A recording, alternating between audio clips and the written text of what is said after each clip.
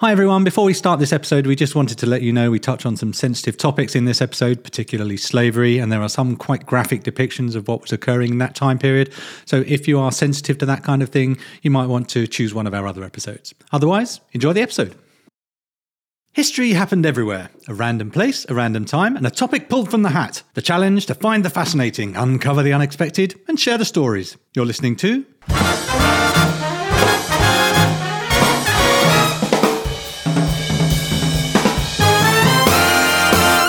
History happened everywhere.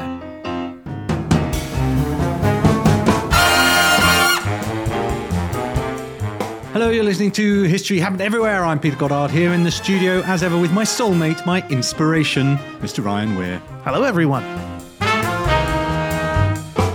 Ryan, last week the Dersolator gave us Procrastination in Benin from 1850 to 1900. Yeah, that was nice of it. Yeah, the big question for me is, do you actually have a show for us today, or have you in fact lived the topic to its full extent and now you've got nothing? Well, let's lift the curtain, shall we, a little bit and show people the workings of this. We are, 3 days after our actual recording date? You have fully procrastinated. I have procrastinated an additional 3 days. Yeah. So, yeah, and I think I can, openly admit that because this episode is about procrastination. I'm looking forward to it. I think I'm looking forward to it. Maybe I'm not. Who knows? Yeah. Well, look, this was at the same time the easiest episode and also the hardest episode to research. Procrastination was the theme, but it leached into my actual life too.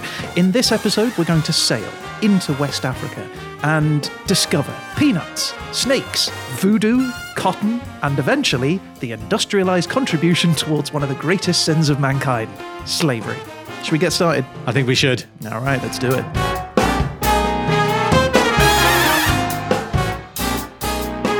So yes, welcome to the Voodoo Coast, the Venice of Africa. It's the Republic of Benin.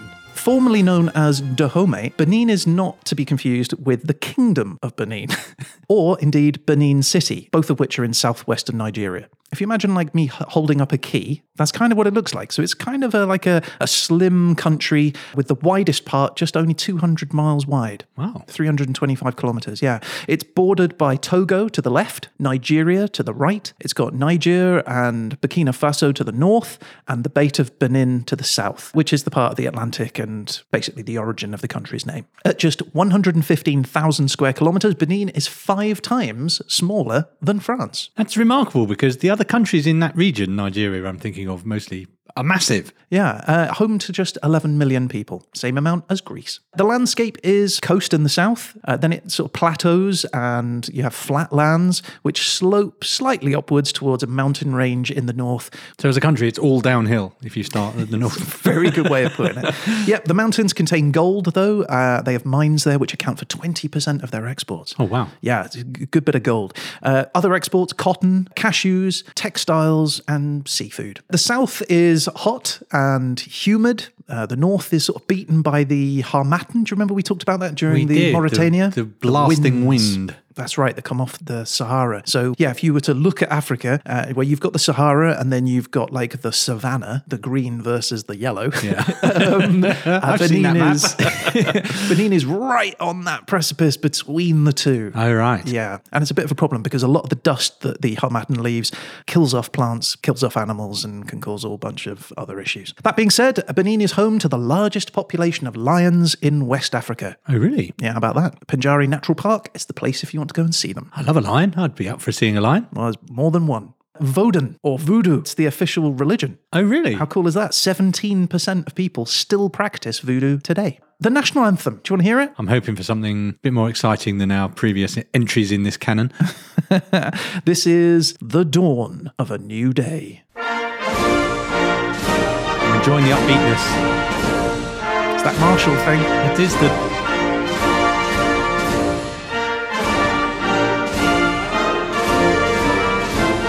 I'm enjoying the drums.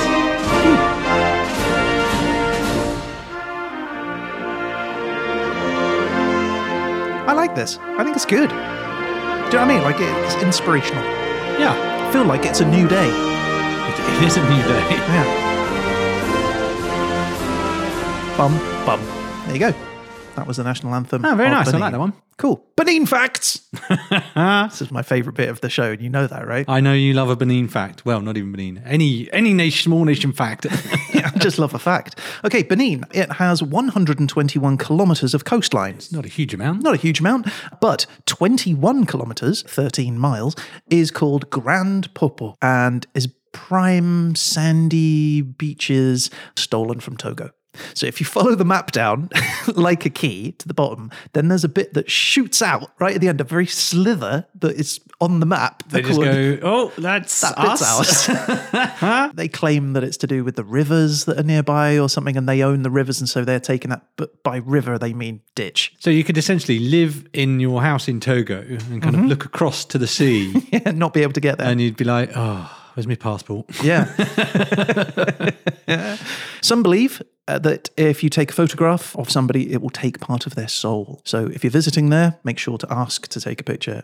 Very superstitious culture. They also believe that albinos, people that have, sort of no pigment in their skin, that is a mystical power. In fact, eating a piece of their body is said to give you supernatural abilities. See, that started out sounding like it would be awesome to be an albino in that culture. And then you got to the second part, which seemed a lot more troublesome in terms of your life outlook. Yeah, you're going to want to avoid hanging around groups of people that have knives and forks. Right. That's unfortunate. You'd think you should be lauded around and paraded about the place rather than just consumed. Yeah, that's right.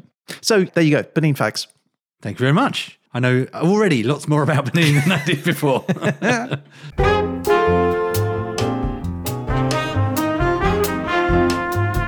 So procrastination, what is it? Basically, it means to delay doing something until a later time because you either you just don't want to do it or because you're being lazy. There's a reason that you have to do something. It's pretty important and you just keep putting it off for whatever reason. Everybody does it. Pete, what do you do to procrastinate? Well, arranging one's sock drawer is the classic, isn't it? It's like, I just need to... I do clean and tidy often if I've got something that I actually should be doing and getting on with. Yes. You often use different tasks to procrastinate rather than saying... It's not really procrastination to say I'll do it later. It's more I'll find something else to do to push back this task that I have to do. Yes. In my mind, anyway. Absolutely. And in the past 2 weeks, mine has involved shopping. You've fully decorated the flat. Yeah, I have fixed the toilet seat. I deep cleaned my entire apartment. I've watched the TV shows that I've been meaning to watch. I've read a book. Yeah, I've cooked. I have gone for walks. I have procrastinated fully on this episode. But it's less about actually doing this. It's more about procrastinating about talking about slavery. I just didn't want to have to do it. So let's talk about the history of Benin, minus any slavery. We're going to procrastinate and get to that eventually. Okay, here we go. So, the history of Benin. It begins with 3 areas which have different political systems and ethnicities. 2 kingdoms start up around about the same time. This is in around early 1100s. The first sets up a home in southern Benin, and it's called the Alada Kingdom. It's an ethnic group known as the Aya, and they migrate from Tedo, a village in Togo, and they come down the Mono River and they settle. There are 3 brothers, Kokpon, Duaklin, and Tiagbanlin. And they rule the region. By 1500, 200,000 people are living there. Wow. In eastern Benin, however, there is the Oyo Empire. Now, the Oyo Empire starts with the prince who lived in modern-day Nigeria, and he makes an agreement with his brother to launch a raid on their northern neighbours for insulting their father. On the way to battle, the brothers quarrel and their armies split up. Now, the prince can't attack the neighbour on his own, so he wanders the southern shore until he reaches a place called Busa. Now, when he gets to Busa, a local chief gives him this large snake with a magic charm around its neck. And the chief says to him, follow this snake wherever it goes until it slithers into the ground. So the prince does that, and he follows the snake, and he founds a new kingdom called Oyo. Okay, I've a number of questions. Yeah. First of which is, whereabouts does a snake's neck begin and end? Do you know what? When I wrote that, I thought, let's talk about the snake neck, because that is where it says, yeah. Because it could be all the way, right? It feels like you could really get to the end and just go, well, that was nothing. It was all neck. Is it all neck? Is it partially neck? I don't know.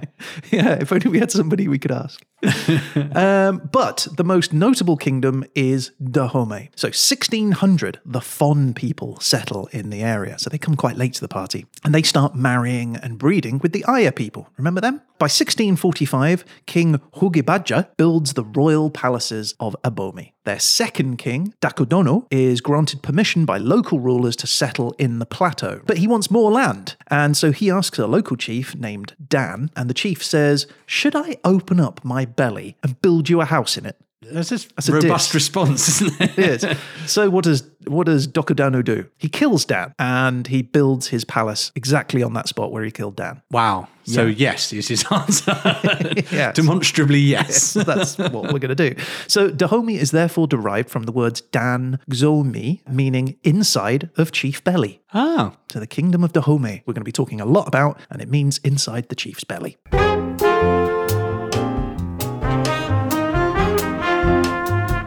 Okay, so the 1700s, the kingdom of Dahomey is now fully established. It didn't take them very long. By 1708, 8 years later, King Agya ascends the throne and he makes some radical changes.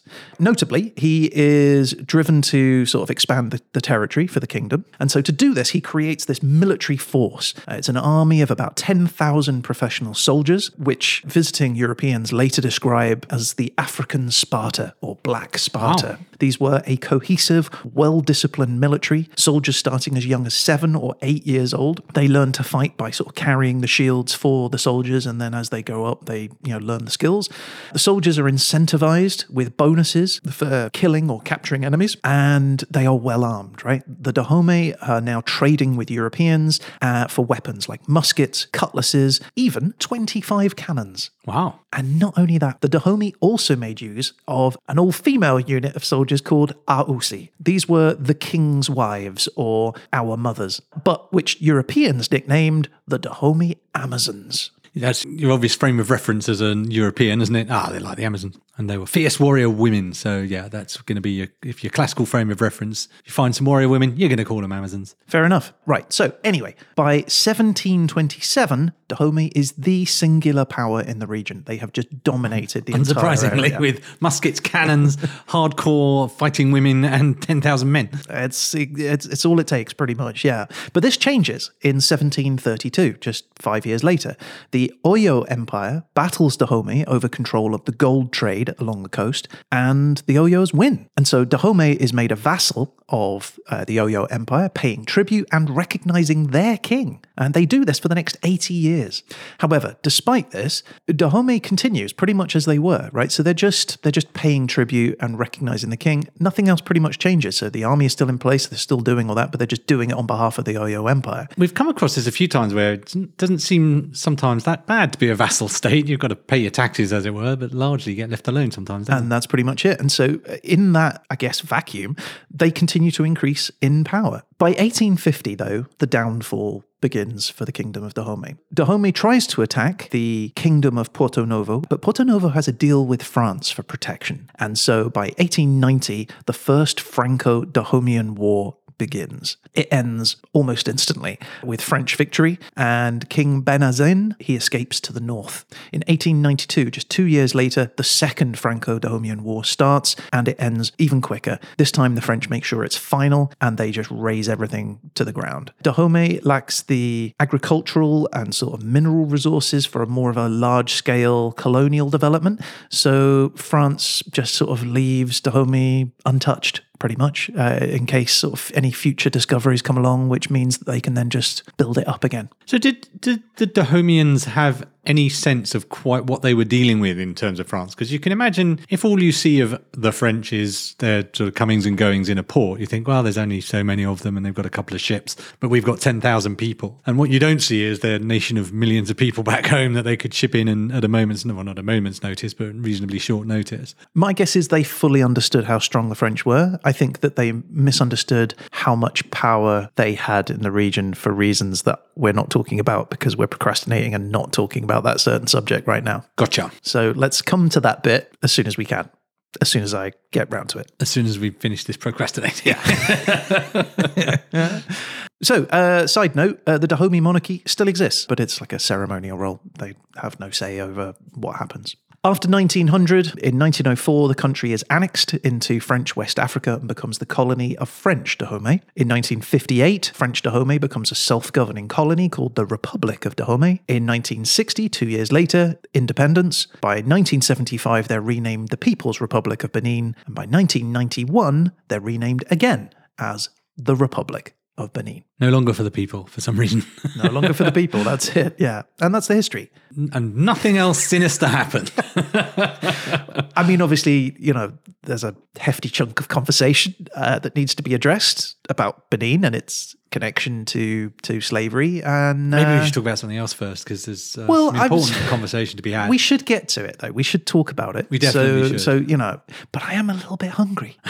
Are you a bit hungry? I'm a little bit hungry. Yeah. Yes. Do you fancy a little snack? Oh, why not? I'll only take Benin theme. Okay, well, it just so happens.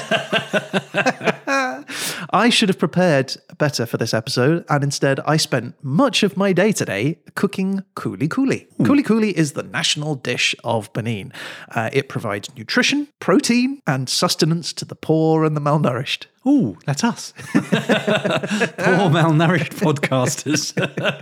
Okay, so what is it? Well, you get ground smashed peanuts and you shape them into balls or like rolls or whatever, and you deep fry them in peanut oil. You mix them with salt, with pepper, some spices. Basically, it's deep fried peanut butter. That sounds freaking amazing. Right, let me get you some. Yes!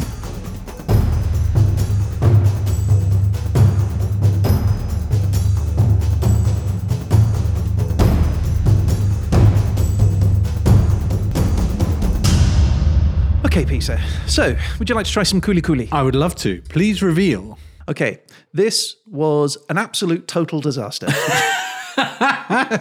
So I bought some raw peanuts. I ground them. I smashed them. I broke my blender trying to blend them.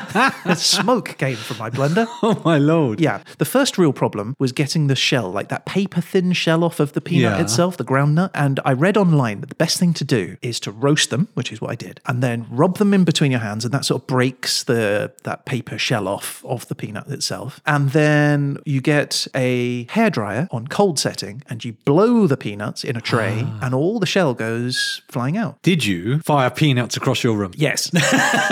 This entire apartment was covered in peanut shell. I spent a good hour cleaning up. Yeah. Anyway, so then you have to squeeze all the oil out of it, and that's a process that takes about an hour, and then deep fry the bit that's left in the oil itself from that. Anyway, pictures will go up on our website. It was a disaster. This is the best bits that were left. Well, it looks pretty good, actually. When I first saw it, it looked kind of like, do you know when you do bubble and squeak, you kind of fry up smushed up potato, really. It's got that kind of crispy colour to it. Looks like an onion bhaji to me. Now I've picked it up, it feels a bit more like a crisp cookie. Yes, a cookie is a very good way of describing it. So I'm going to have a bite. Go for it. It is quite a lot like a cookie. I have to say, that's rather nice. No, that's really tasty, actually. You're going to want a drink to go with it, so 1 second.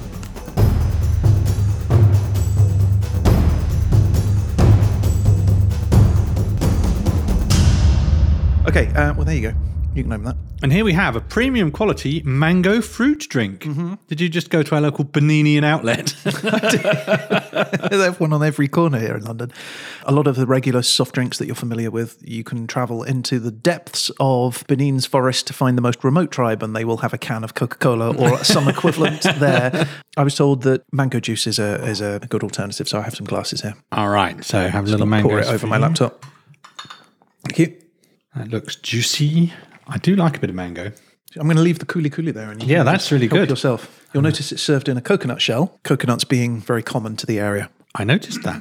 No, that's good stuff. I'm going to have another bit, actually. Let's, do it. God, it was a disaster. It really was. That's nice. Okay, good. There must be a lot of energy in that, because peanuts are quite energy dense, aren't they? Yeah. I can feel myself ballooning in weight as we speak. All right, I suppose we should probably talk about slavery. Let's go on with the main event. Okay. I wonder who that is. I'll get it.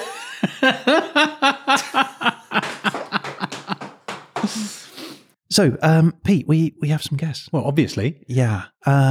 This is Trisha and this is Tom. Hello, nice to meet you. Hello, nice to meet you. Yeah. So look, it turns out snakes are important to the people of Benin. Apparently they're worshipped as gods, especially pythons. I can respect that. Yeah, and according to legend, in 1700, a king of Dahomey took refuge in a forest, and while he was there hiding, some pythons came around and prevented him from being captured. Because who's going to search under the pile of pythons? Exactly. Anyway, so he survived, and when he came back to his city, he built these 3 monuments in their honour. And today, there is a temple of pythons filled with 60 royal python snakes. That's a huge number of pythons. Yeah, and the snakes aren't fed. They're sort of let out once a week, and they just sort of roam around the village, preying on chickens and mice. They make their way into local homes where they're treated as ordinary guests. So I thought we would welcome some royal pythons into our home as our guests. Just incredibly exciting to me because I love snakes. Well, that might explain why Trisha and Tom are here. They do have a big box, I've noticed. There is a big box, yeah. It's an intimidatingly large box, if I'm honest. Very heavy box. So we asked Tom and Trisha to come along. This is Tom's Talking Reptiles from Crawley in the UK. Yep. So I've got 2 different types of pythons. We've brought one of the royal pythons along. Her name is Shay. Shay is around 12 years old. Okay. She was a rehome to us when we actually got her. She hadn't been handled a lot. So we had to get her to trust in people. Now she does loads of birthday parties. There's literally no stopping that snake. She loves coming out now. I've just discovered the concept of the party python. This is news to me. There's a whole world unraveling in front of me. The idea of a party python means something She slightly is different to me. quite a small species of python, one of the smallest. So you're all right for her. Earlier on in our episode, we were talking about a king who was gifted a snake that had a medal around its neck. So my question is, where does the neck begin and end on a snake? So it's quite hard to without showing you one. Well, why don't you show us? Snake. We'll start you off with the small one, Shay, just so you guys get used to it before we get the big one. This is Shay the party. Shay also does birthday parties. She does, yeah. Very popular at our birthday parties, old Shay. Box is opening. I see what you mean about the ball. Yep, there you go. She stays curled up in the ball. Oh, they lock up. Ball a snake. Oh, it's so cute. Wow. Well, Are you coming hello, out? Shay. There So you is go. this a She comes out defensive? quite well. Oh, a little head. Okay. They'd rather curl up in a ball and hope you go away rather than Really? sit there and strike out and make you go away. Okay. She's kind of hoping, all right, leave me alone now. But as you see, she comes out. So the neck starts here, just the back of the head. So that's where you'd expect, where the head kind and of then it comes down flares to inwards. about here. So just a little way down. Oh, so that's the like body. a 6 to 12 inches of neck. How do you know which bit is neck and which bit isn't? It's hard to. So it's when it starts getting quite thick. Okay. It's when it starts going into the body. She's so pretty. Little tongues flickering in and out. So that's how just spelling, seeing who you guys are, just making sure that you're all safe. She's quite weighty as well, isn't she? Yeah. Built for strength, these guys, not built for speed. So something like a grass snake that we have over here is built for speed and agility. They're very long and slim. They hunt smaller food items, but they will eat more. She will take down something larger and eat less. And so we feed her currently on up to about a medium-sized rat. Okay. Normally for her, it's every 10 days. But although she is always hungry, like 2 days after. But yeah, she has to have time to digest it, otherwise she'll get fat. So does she have to jump on a snake and kind of grab it? How do you So get she that pounces. first hold? Yeah, so she pounces. She'll lay in ambush. So she's an ambush predator. She waits. The rodent will run past. She'll pounce and grab it. Obviously, in captivity, especially over here, it's actually against the law to feed them live food. So we have to feed them a defrosted rat. And given she's not a poisony type snake, does she have fangs or does She just has have teeth. gums? Yeah, so she's not hasn't got a mouth like the iconic when a snake has its mouth and has them big fangs. Yeah. That's a venomous snake. She's a constrictor, so she has teeth like us, but sharp and pointy, so she can anchor Sort it of into lock the on food. kind of a deal. Yeah, so she can grab the food and then bring it into her. But she's fully grown for a female. Won't get any bigger than this. Boys are a little bit smaller. Snakes don't combat like other animals for territory, for a mate, for food. The worst combating these guys will do is they'll pin each other to the floor. The loser slivers off. So they don't really hurt themselves. Bit of light wrestling, really. It isn't is, yeah. And then the females are bigger because the bigger the female, the more like eggs or the more babies they can have. Yeah, go on, say something. Do they hiss? Do snakes hiss? It's more of a warning when a snake hisses. we are face to face right now. So if I'm hearing a hiss, it's kind of too late. But So I have a question. In the story that we were telling, they have a pit of 60 royal pythons. Are they a communal species in that way? Is that uncommon to find them in the wild in such big numbers? No, I mean, with royal pythons, they're not a cannibalistic snake, so they won't go around eating other snakes. These guys will be found. It's normally if there's a food source, if there's a warmth area, the best spot will find a lot of the same species snake. Okay. So they're kind of all sharing. But yeah, they do tolerate each other quite well. so if you see a bundle of snakes, so that's a warm location generally, is it? Yeah, it's a good location. They've got a good spot. You know what's what.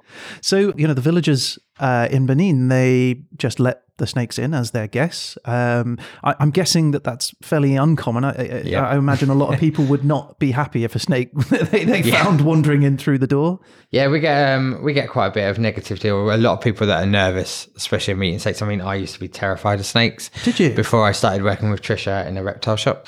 I got a job there when I was 15. And after a couple of weeks, Trisha was like, yeah, you need to get over this, and made me hold a royal python. And it was that baby royal python that got me over my fear. So they're actually one of my favourite. Okay. At the moment, because we do a lot of rescue rehoming. Currently, we have 12 royal pythons in at the moment. Okay. So, but yeah, they are one of my favourite snakes. So, Pete, tell me, what does it feel like to hold this snake? It's soft and dry, and it's really gentle. Actually, I would say I thought it was kind of squeeze on, like you cling onto a branch, Yeah, But she's quite happy to sit. You're supporting her really well.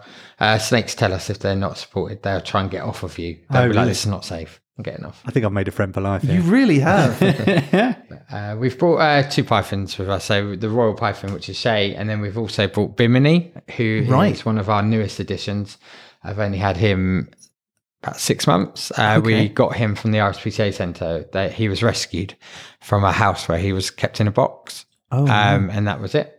Just in a box? In a box. Oh, yeah. He's grown quite a bit since we've had him in the last 6 months. He's done quite a lot in the media world as well. Oh, really? Okay. So, yeah, he's a type of albino. So he's sort of been bred to be the colour that he is. He hasn't got any traditional python markings like Shay. No way. Fantastic. We were just learning about albinos. Well, look, should we bring out the male? Bimini? Is that Why all right? not? Yeah. Wow. Oh, my goodness. That's a lot bigger snake.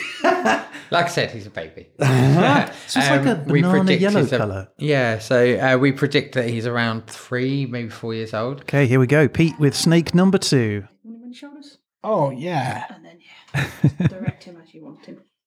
He's a lively fellow, isn't he? Hello. Is it warm enough for you? Where are you going? Come on. Bimini is Burmese python. Currently feeds on anywhere between 2 and 3 rats or a rabbit.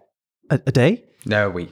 A week, right. Rabbit a week. I was like, that's a lot a day. He likes food. He knows it's feeding day. Really? Okay. I couldn't say to him, "Oh, you're not today," because he would be at the glass waiting for food. No way, really? Oh, where are you going? Come on. He's a lively fella, isn't he? He's just come out. Right, It okay. takes a minute to settle down. So, Pete, would you have a snake as a pet? I worry that I wouldn't be able to look after one properly, and I think you really need to take these things seriously. This is a beautiful creature, and it needs to be cared for properly. So I don't think I would, but I would love a neighbour with a snake. Because they are lovely. Oh, he's well lively, this chap, isn't he? I'm nervous about squishing him, which is a bit ironic, really. No, you guys have done really well with them. Normally, guys don't come in the room. Well, they are absolutely beautiful creatures. If you want to get yourself a snake, make sure you're absolutely certain as to what you're getting into. It sounds terrible that a lot of your snakes are coming from a rescue background, but love your snake. I think that's what we've learned. All right, Tom, Tricia, thank you so Amazing. much. Thank but we have you. procrastinated enough. We need to get back to the topic at hand. All right. Thank you you very so much. much, guys. This has been great.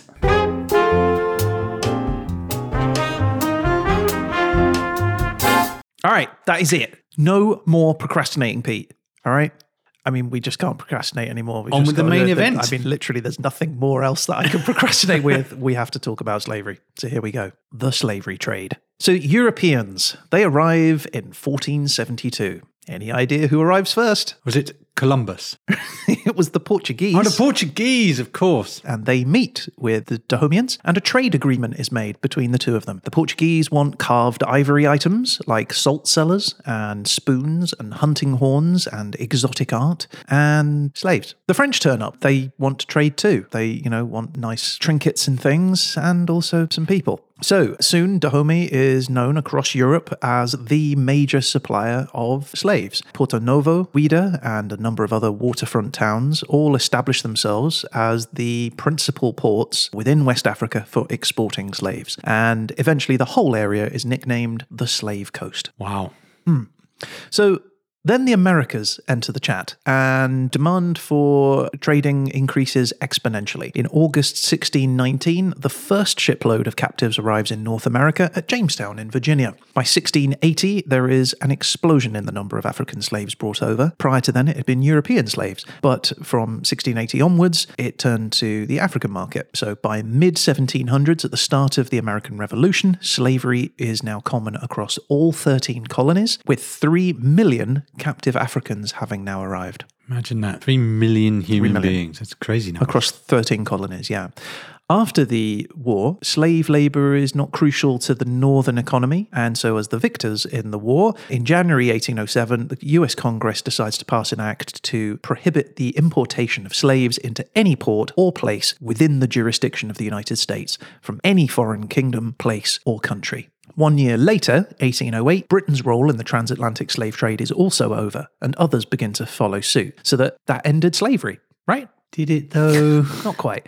So laws have been passed, treaties have been signed, but the deportation of Africans still continues. The Royal Navy sends boats to patrol the waters off the coast of Dahomey, and they form essentially a blockade to prevent any boats getting in or out. But European and American ships are still finding their way through, and they are now conducting what is known as illegitimate trade. Not that it was ever hugely legitimate, it was legal, perhaps. It was just legal, yeah. The effect is huge. Throughout the 1860s, there is a total of 24,000 slaves that are being transported, but by the 1780s, so 80 years later, 102,000 people a decade are being transported. Of those 24,000 people, I want to tell you about one of them, and that's pretty much what we're going to be talking about for the rest of this episode. So settle in and let me tell you about Kazula, the last slave. The last slave? Wow.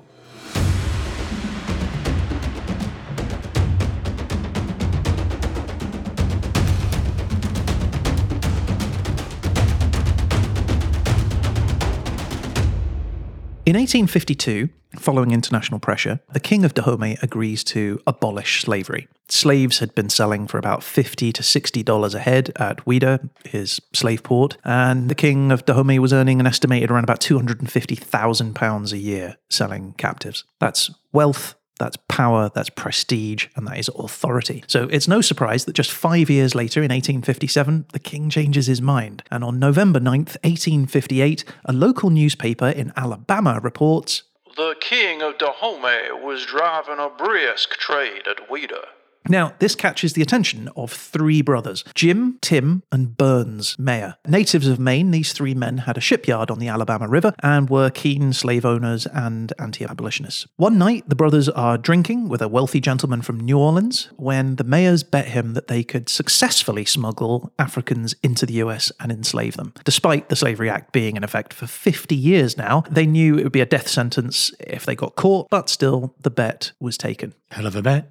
So they immediately hire one of their business acquaintances, a man named Captain William Bill Foster, and he's going to be their man to make the run to Africa. They tell him to head to Dahomey to meet with the king, and they give him $9,000 of their gold. And so Captain Foster, he selects his fastest boat for the job, called the Clotilda. This is a ship that is designed for carrying lumber. It was a two-masted schooner that was 86 feet long, that's 26 meters long, 23 feet wide, 7 meters wide, and had a copper-sheathed hull. And on March 4th, 1860, Foster and a crew of 11 sailors slip out of the Alabama waters, heading for Ouidah.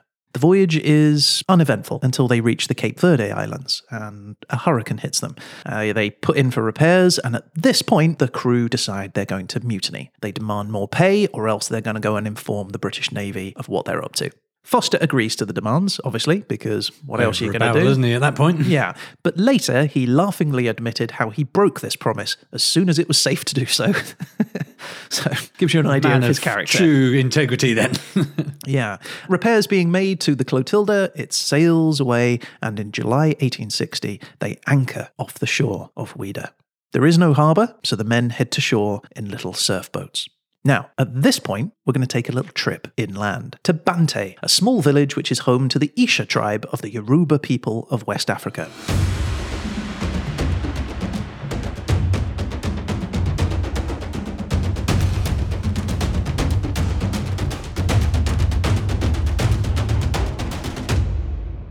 One member of the community is a bright young man called Kasula. Kasula is the second child of Fondlolu, the second of his father's 3 wives. Kasula had 5 siblings and another 12 from his father's other 2 wives. As a child, Kasula would grow up playing games with other children, wrestling with them, competing to see who can run the fastest. They would climb trees, collect coconuts, hunted pineapples and bananas just by their smell, he said. In the evening, they would sit around whilst their mothers would tell stories about all of the animals that lived in the forest around them. At 14, Kasula is trained to be a soldier. His people are like agricultural, right? They're peaceful farmer folk, but they still need to be able to know how to defend themselves, so he's trained how to defend the town. At 19, Kasula is undergoing the initiation for marriage. Basically, he finds a woman that he falls in love with. Her father is then paid 2 of everything that Kasula's family has. 2 cows, 2 sheep, 2 goats, 2 chickens, 2 yams, maybe a little bit of gold as well. So things are looking up for Kasula. But then, 3 strangers from Dahomey arrive, and they demand to see the king. They say that the Dahomean king wants to be kind, and therefore is only asking for half of all of their crops. Generous. Thanks, man. And so the village king refuses, saying that the king of Dahomey has plenty of land to farm his own. And so the 3 men say, well, the king's going to be displeased, and they leave. By daybreak, the next day, as people are waking up, the great gate to the village is smashed open and a great wave of soldiers rush in, wielding guns and knives. The soldiers cause panic among the villagers, who run for the gates, but they are ambushed by soldiers that are hiding in the bush. They've got the place surrounded. The soldiers focus on the old people first. They saw at their necks with a knife until, with a single twist, they could tear their heads clean off. Female soldiers catch the village children and tie them up by their wrists. Some unfortunate villagers have their jawbones ripped out while they are still alive and left to die slowly, writhing in agony. Oh, my lord. Kasula witnesses all of this, and he tries to run but is grabbed and he's tied up as well. Kasula begs to help find his mama, but he's ignored. The village king is brought out before the king of Dahomey, and his head is also removed. Kasula doesn't see his family after that. Later, he would say that whenever he thought about them, he'd try not to cry, but his eyes wouldn't stop crying, and that he had tears run down inside me all the time. I can see why he wanted to procrastinate this back. This is hard going. Yes. Because this was a dawn attack, Kasula and his people are made to walk throughout the entire day, tied in a line under the blazing sun. As they walk, the king of Dahomey, however, is carried alongside in a hammock, surrounded by his soldiers, each of them carrying the heads of 2 or 3 people that they'd killed. Days pass as the captives walk to Dahomey. The smell of the rotting heads gets so bad that the soldiers have to smoke them over a fire in front of all of the captured villagers. After 9 days, they arrive at the king's palace in Dahomey. Kasula is struck by the amount of skull bones which decorate the palace. The captives are led to Ouida, and he's led to what is known as a barracoon, which is a Catalan word, a Portuguese-Spanish word for hut, and it's basically a slave warehouse where the captives were kept in captivity, fed very little, and only allowed sort of limited exercise. A prison, essentially. Many died in the barracoon, some from the hardship of their capture, some due to diseases, and some just from grief and heartbreak.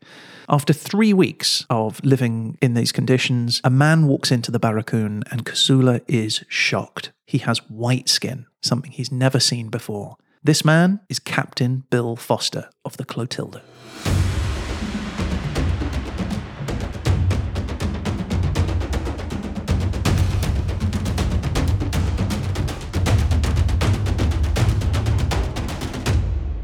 Okay, so When Foster arrives on the shore, remember he's on that little rowboat, he's met by 6 stalwart blacks, he says, each delegated to carry him in a hammock to meet the Prince of Dahomey. King was preoccupied, I guess, wasn't available to meet him. So, gracious and hospitable, the prince shows Foster the sights of Ouidah, and you can just imagine what those sights might be. Yeah. And these are the heads. Foster is super impressed by what he sees. He says that the great wealth that the prince is surrounded by is just incredible. He says that he's taken by this large square room that is filled with thousands of snakes, collected there for ceremonial purposes. Must have been quite impressive to see. Foster's company is so pleasant that the prince grants him a present. He says, here, have a person. One that is superior wisdom and exalted taste designated as the finest specimen. So Foster chooses a young man named Gumpa. Gumpa. Yeah. I thought that was going to be Kazula. Kazula coming back. Nope, that's Gumpa. So Foster making this selection with the intention of flattering the prince, to whom Gumpa was nearly related. That's the most backhanded of compliments, isn't it? You are the finest of the slaves. Yeah. Ceremony's over. The prince and Foster get down to business.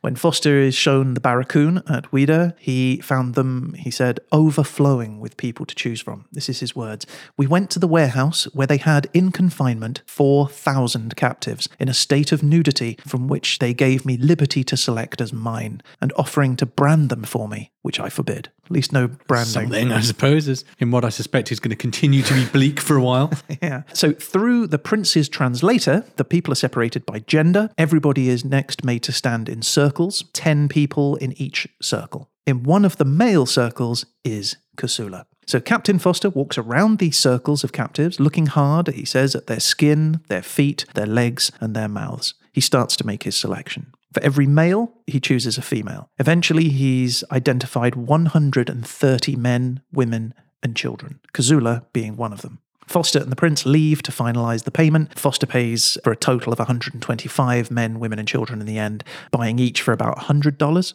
So for Kazula and those selected by Foster, they're brought a lot of food. Basically, they're told that they're going to leave the barracoon. So there's kind of like this weird mix where they welcome this feast because food has been scarce so far. But afterwards, there's like huge amount of tears between them because, well, Kazula and the rest don't want to leave their people in Dahomey to what could be an uncertain future. So with the sail complete, Foster is carried in his hammock across a shallow river to the beach, through the surf, and back by surfboat to his ship. The 126, in quotes, pieces of property follow behind in additional surfboats. As Kazula and the slaves board the Clotilda, bearing in mind he's never seen the ocean before, It's a major lifestyle change, isn't it? Major change, yeah. Each of the captives, to their horror and shame, are stripped naked and led below decks into the cramped, dark, and manacled boat. Oh my lord, that must be horrendous. When 116 of the slaves were on board, Captain Foster, now up in the rigging keeping watch, suddenly became alarmed. He thought he spotted Dahomean ships starting to raise black flags, which he interpreted as a sign that they were planning to recapture the cargo and hold him for ransom. So, absolutely terrified, he hurries back down to the deck and he gives orders to immediately abandon any other, in quotes, cargo not already on board. So with sails deployed, they race out of the Bight of Benin as fast as they could. On day 2 of the journey to America, an English cruiser chases them, but they escape. Over the next 13 days, Kazula and the rest of his people remain naked, chained, and in the dark, with zero room to move. Rocking about in a belly of a boat on top of all that. Exactly, yeah. And the Clotilda, just so we know, had more space than most slaver ships. Most slaver ships had 2.5 to 3 feet in height, whereas the Clotilda had about 5 feet. You couldn't stand up, you can barely crawl. So they had very little to eat, and only 2 drinks of a very sour-tasting water were given to them every day. From research, I can see that actually slaves were given water with a mixture of vinegar added to it, and that was to help them prevent getting scurvy. Oh, right. Yeah, vinegar water. Delicious. On the 13th day, they're brought up on deck so that they can regain the use of their limbs, it says. And after 70 days, the Clotilda finally sails into US waters. Kazula says that he hated every part of the journey. But he also says that he claims no ill will towards the captain, Bill Foster. He said that despite their hardship, none of his people had gotten sick and none had died. The captain hadn't abused them or ever treated them unfairly. I mean, I would suggest being taken as a slave is a form of abuse on its own, but it just only goes to show how awful, how it can even be worse than this. It's shocking. On July 9th, near the Alabama border, Foster finally leaves the Clotilda and travels overland by horse and buggy to meet with the Mayer brothers. Lights were smothered, and in the darkness, quickly and quietly, the captives were transferred from the Clotilda to a river steamboat and taken up the Alabama River. Only here is where the captives are finally given some clothes. When the crew of the Clotilda mutinied once again, Foster withdraws his 6-shooters and gives them several warning shots, telling them to leave at once while they still could. The Mayer brothers wait at the train station to ensure that all 11 of them leave town peacefully. Meanwhile, Foster returns to the Clotilda and he sails it to a riverbed where he burns it and sinks it to the bottom of the river. Now, the Africans couldn't legally be registered as slaves because they were smuggled, so to Kosula's horror, they are then split up, divided between the different owners. So Jim Mayer, he took 32 of the slaves, including Kosula. Jim couldn't pronounce his name, Kosula, so Kosula said that if he was his property, then you can call me Cudjo, and thereafter his slave name became Cudjo Lewis. Tim Mayer took 8 of them, Burns Mayer took 10, and Captain Foster also took 10. Kosula said at this time that his grief was so heavy that he couldn't stand it. Being parted from one another and crying for home, he says that he nearly died in his sleep, dreaming about his mama.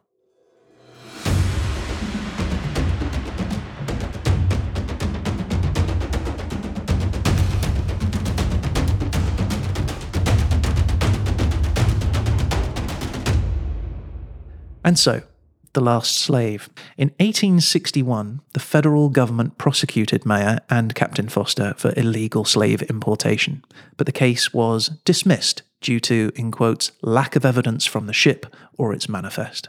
Didn't think to ask any of the people involved. Hello, hands up, who's been recently illegally smuggled? Oh, me. No, I guess no one here didn't come up. This mystery will never be solved. After their freedom did come, though, the Africans created a town called Africatown, which has since been renamed as Plateau.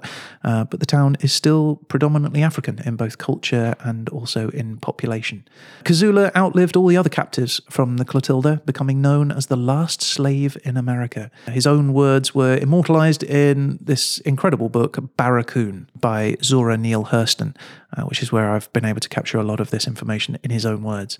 Kosula lived for 67 years as a free man in Africatown in America, the only man alive who had the memory of his African home, the horrors of the slave raid, the barracoon, and life in slavery. In May 2019, the Alabama Historical Commission announced that the wreck of the Clotilda had been found. Oh, wow. Yeah, and work is now underway to preserve the remains, which is now immortalized as the last known slave ship to the United States of America. I could crack on with that prosecution now. Yeah. And side note, 25 years later, in 1885, the last slave ship departs from Dahomey bound for Brazil. So they were still doing it for 25 years. I mean, it makes you, it doesn't even make you think. It's almost beyond imagining that kind of radical change to your life. You know, you're living in your village or your town, and then you get taken as a slave by your neighbours, which is a sort of comprehensible thing to happen. Awful, but it's within your realm of conceptualization. And then you've never seen the ocean before and you see a boat. So, okay, well, you can sort of imagine, I'm sure there were river boats, so you can imagine what's going on there. But then you can just get taken to another country for this entirely different life that was just totally inconceivable to you before. It must totally be inconceivable when you were in your an village. Astonishing thing to have to endure. And then that's just on the face of it. Then there's all the horrors that you have to actually go through in the experience itself. Yeah. There is an epilogue to this, which I just sort of wanted to talk about. And this is perhaps something that we would normally talk about on the verdict, actually. But I felt like it was important to sort of discuss as part of this. And it's something that I put off, procrastinated around it. And that's to talk about responsibility. So the slave trade, I think we can agree, one of the more dramatic chapters in the story of human existence. It's probably not an exaggeration to say that slavery is incredibly complex, emotional issue, especially for those that live in the west coast of Africa. On the one hand, West Africans regard slavery as one of the great crimes in human history. On the other hand, they're kind of proud that their own ancestors weren't slaves. It sort of raises this sort of dicey question of responsibility and who should take the blame. Now, the obvious answer is that the European powers are accountable. We're talking about a period of 400 years. Over 12 million Africans were transported. That's an average of 82 people a day for 400 years.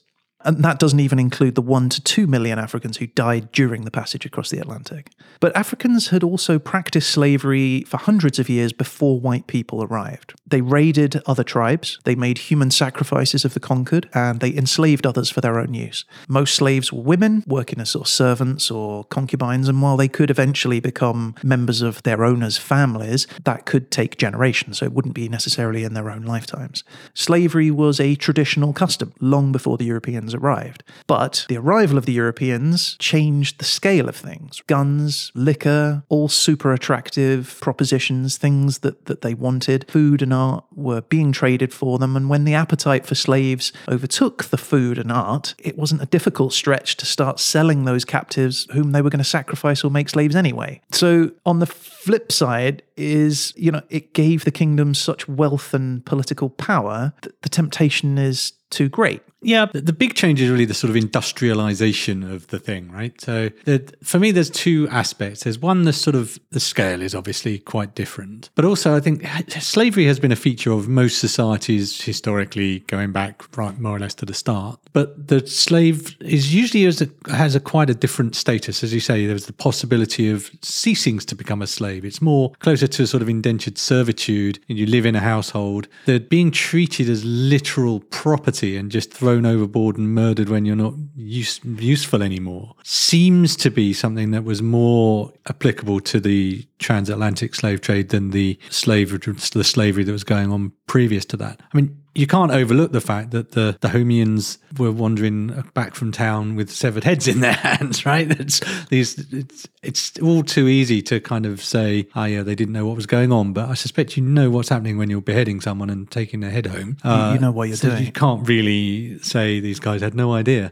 You're right. I think it does come down to sort of the scale of that appetite for slavery. The king of Dahomey had to maintain a sufficient slave supply, so he had to instigate wars and lead raids on his neighbouring communities with the sole purpose of filling his royal stockade with captives, right? He had to keep doing that to maintain the industry. Yeah. Eventually, the Dahomeans then, are undertaking these widespread raids right across West Africa and bringing in millions of captives to the coast that they can sell as slaves. In fact, a 17th century trader said that wars make gold scarce, but Negroes plenty. And one argument is that all Africans and their descendants have been and continue to be predatory victims of European culture. An example being that drug barons shouldn't be blamed because drug addicts are partly responsible for their crimes, right? But that diminishes Africans in the guise of defending them because they're not passive victims in this. Colonialism converted like a small-scale practice into a global hellish network. Africans didn't create or control that, but they collaborated in that system. They participated in a trade for the same reason that Europeans did, and that is that they could profit from it. And they were right, they did, no matter how wrong it looks like in retrospect. In the book, Barracoon, Kazula is quoted. At the end of his life, he says, "The white people held my people in slavery in America. They had brought us, it is true, and exploited us. But the inescapable fact that stuck in my craw was that my people had sold me and the white people had bought me. That did away with the folklore I had been brought up on, that the white people had gone to Africa, waved a red handkerchief at the Africans, and lured them aboard ship and sailed away." And many different peoples of different colours, cultures, they've all got their hands dirty with slavery, as you said, and that's important because it sort of becomes like this shared duty amongst all of us to try and challenge and change that injustice as it is today, because Africa is still the epicentre of modern-day slavery. The sex trade, forced labour, and child slaves are all actively underway in African countries today. In 2018, for example, about 9 million Africans lived in servitude without the choice to do so. You're talking about Chad, Congo, Ethiopia, Ghana, Togo, Benin, Madagascar, Mali, Mauritania, Nigeria, Sudan, South Africa, and just last year, 2021, an estimated 200,000 children were sold by their parents into unpaid servitude for just $30 each. In 2009, Barack Obama brought his family to visit Barracoon. And after the visit, he spoke of the impact on his 2 teenage daughters. And he said, hopefully one of the things that was imparted to them during this trip is their sense of obligation to fight oppression and cruelty wherever it appears. Yeah, I think as soon as you start to colour code right and wrong and assign it to any given group of people, you lose the thing that should unite us all, which is the humanity that we all share. So as soon as you either say one side is responsible or not responsible because of their ethnicity and location, you're missing out on seeing the bigger picture. I feel like that you should say it should be evident today that, you know, slavery is something that we should all be quite happy to agree is something that should be wiped out wherever possible. Absolutely, completely agree. Anyway, that's it. I'm sure we'll have lots more to talk about on next week's The Verdict. But that's the story that I've got to tell for you today. That was a very interesting story. Thank you very much. It was heavier going than our traditional light drift through history, but that's the nature of the topic, and we have to face into some difficult tasks and topics sometimes. As much as you try to procrastinate and get away from doing so. You did your very best to push that, but you had to face into your duty in the end. There you go.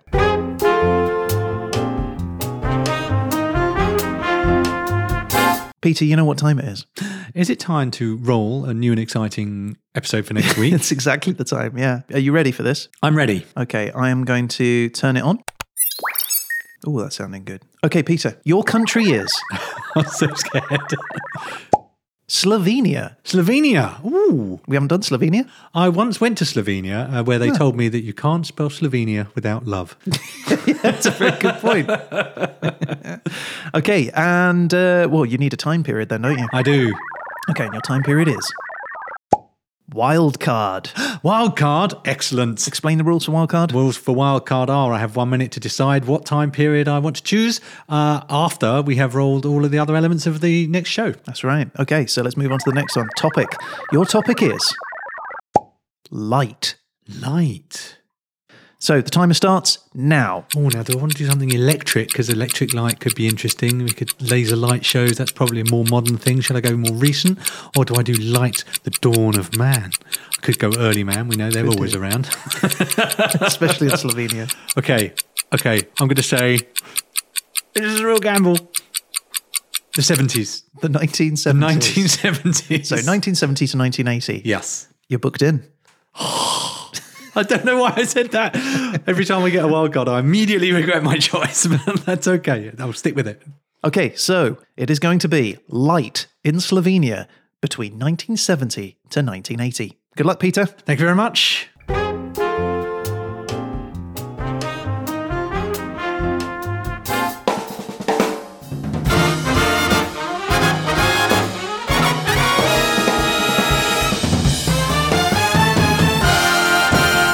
Okay, so that's our show for this week. Thanks for listening. If you'd like to get in touch about any of the things we've talked about on the show, or just want to say hello, you can reach out to us on social media through our website, hhepodcast.com, or you can email us at Pete and Ryan at hhepodcast.com. That's right. We'd really love to hear from you. And you never know, you might end up featured on a future show like... Stephen Hokerd. I hope I'm saying that right. It's a Dutch name. Stephen's from the Netherlands, and he very kindly wrote to us to say, I really enjoy your show. Thank you very much. It's informative, very fun, and really makes me learn about history outside of just Europe, the US. Also, and I quote, guaranteed to be interesting. We'll put that on the poster when we have a poster. Thanks, Stephen. Well, look, one way to definitely feature on a future episode is to rate and review the show on Apple Podcasts. Your recommendations really go to help bring the show to new listeners. If you're on TikTok, Instagram, Facebook, or Twitter, you can find us with our handle at HHE Podcast and subscribe to those, and you'll get a little ping alert every time we post our 1 minute animated bites. Yep, but we're going to be back again soon with The Verdict. But in the meantime, if you can't get enough of the show, check out our back catalogue of episodes, which you can find in the podcast app, the YouTubes, or on our website, hhepodcast.com. All right. So a huge thanks again to Ryan. Thank you, Peter. And that's it. I guess all that's left to say is... You've been listening to...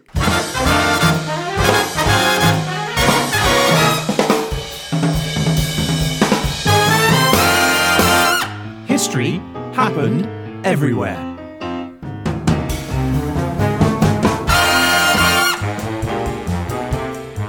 Hey, Pete. Hey, Ryan. Do you want to play a game? Oh, I'd love to. I was thinking we could play hide and go snake. I think you mean hide and go seek? No. Hide and go snake.